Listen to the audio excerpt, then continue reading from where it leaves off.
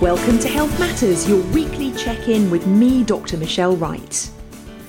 Those listeners living in the Swiss Romande area, particularly the canton of Geneva, might have heard of a recent measles outbreak.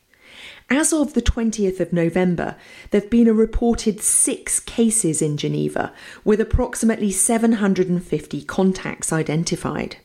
Measles is very contagious. It's spread when an infected person coughs or sneezes, and the virus can stay in the air for up to 2 hours.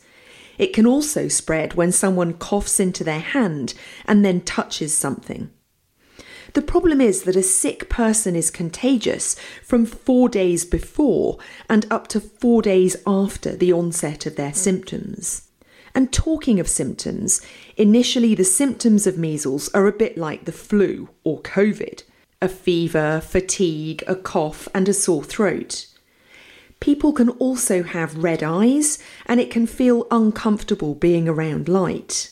And then a few days later, the typical red, blotchy measles rash develops, usually starting on the head and neck and spreading over the entire body. It can take somewhere between 7 to 21 days after exposure to the virus for symptoms to develop, usually around 10 to 12 days, and we call this the incubation period.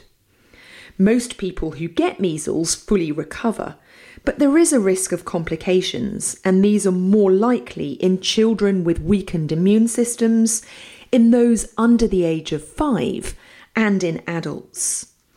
The most serious complications include brain or liver inflammation, pneumonia, seizures or convulsions, and in very rare cases, a brain disease called subacute sclerosing panencephalitis can develop some years after the initial measles infection, and this can be fatal.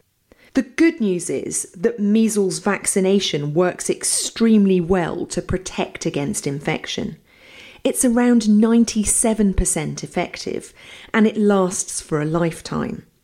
So if you're vaccinated or you've already had the illness, you have a very low risk of getting sick after being in contact with a contagious person. How do you know if you're protected? Well, if you were born before 1964, you most likely had measles infection as a child and so will be protected. You're also protected if you've had measles confirmed by a doctor in the past, or if you're fully vaccinated. But it's important to know that the vaccination consists of 2 doses. In Geneva, 95% of children and adolescents are vaccinated. If you're not in any of these categories, including if you've only had 1 vaccine dose, then you should assume that you're not protected. And the Geneva Cantonal Health Authorities are advising that you get vaccinated as soon as possible. Check your vaccination record. If you can't find it and you were born after 1963, the advice is to get vaccinated by your doctor anyway. But it's also possible to have a blood test to see if you have measles antibodies and so have immunity. Again, you can talk to your doctor about this.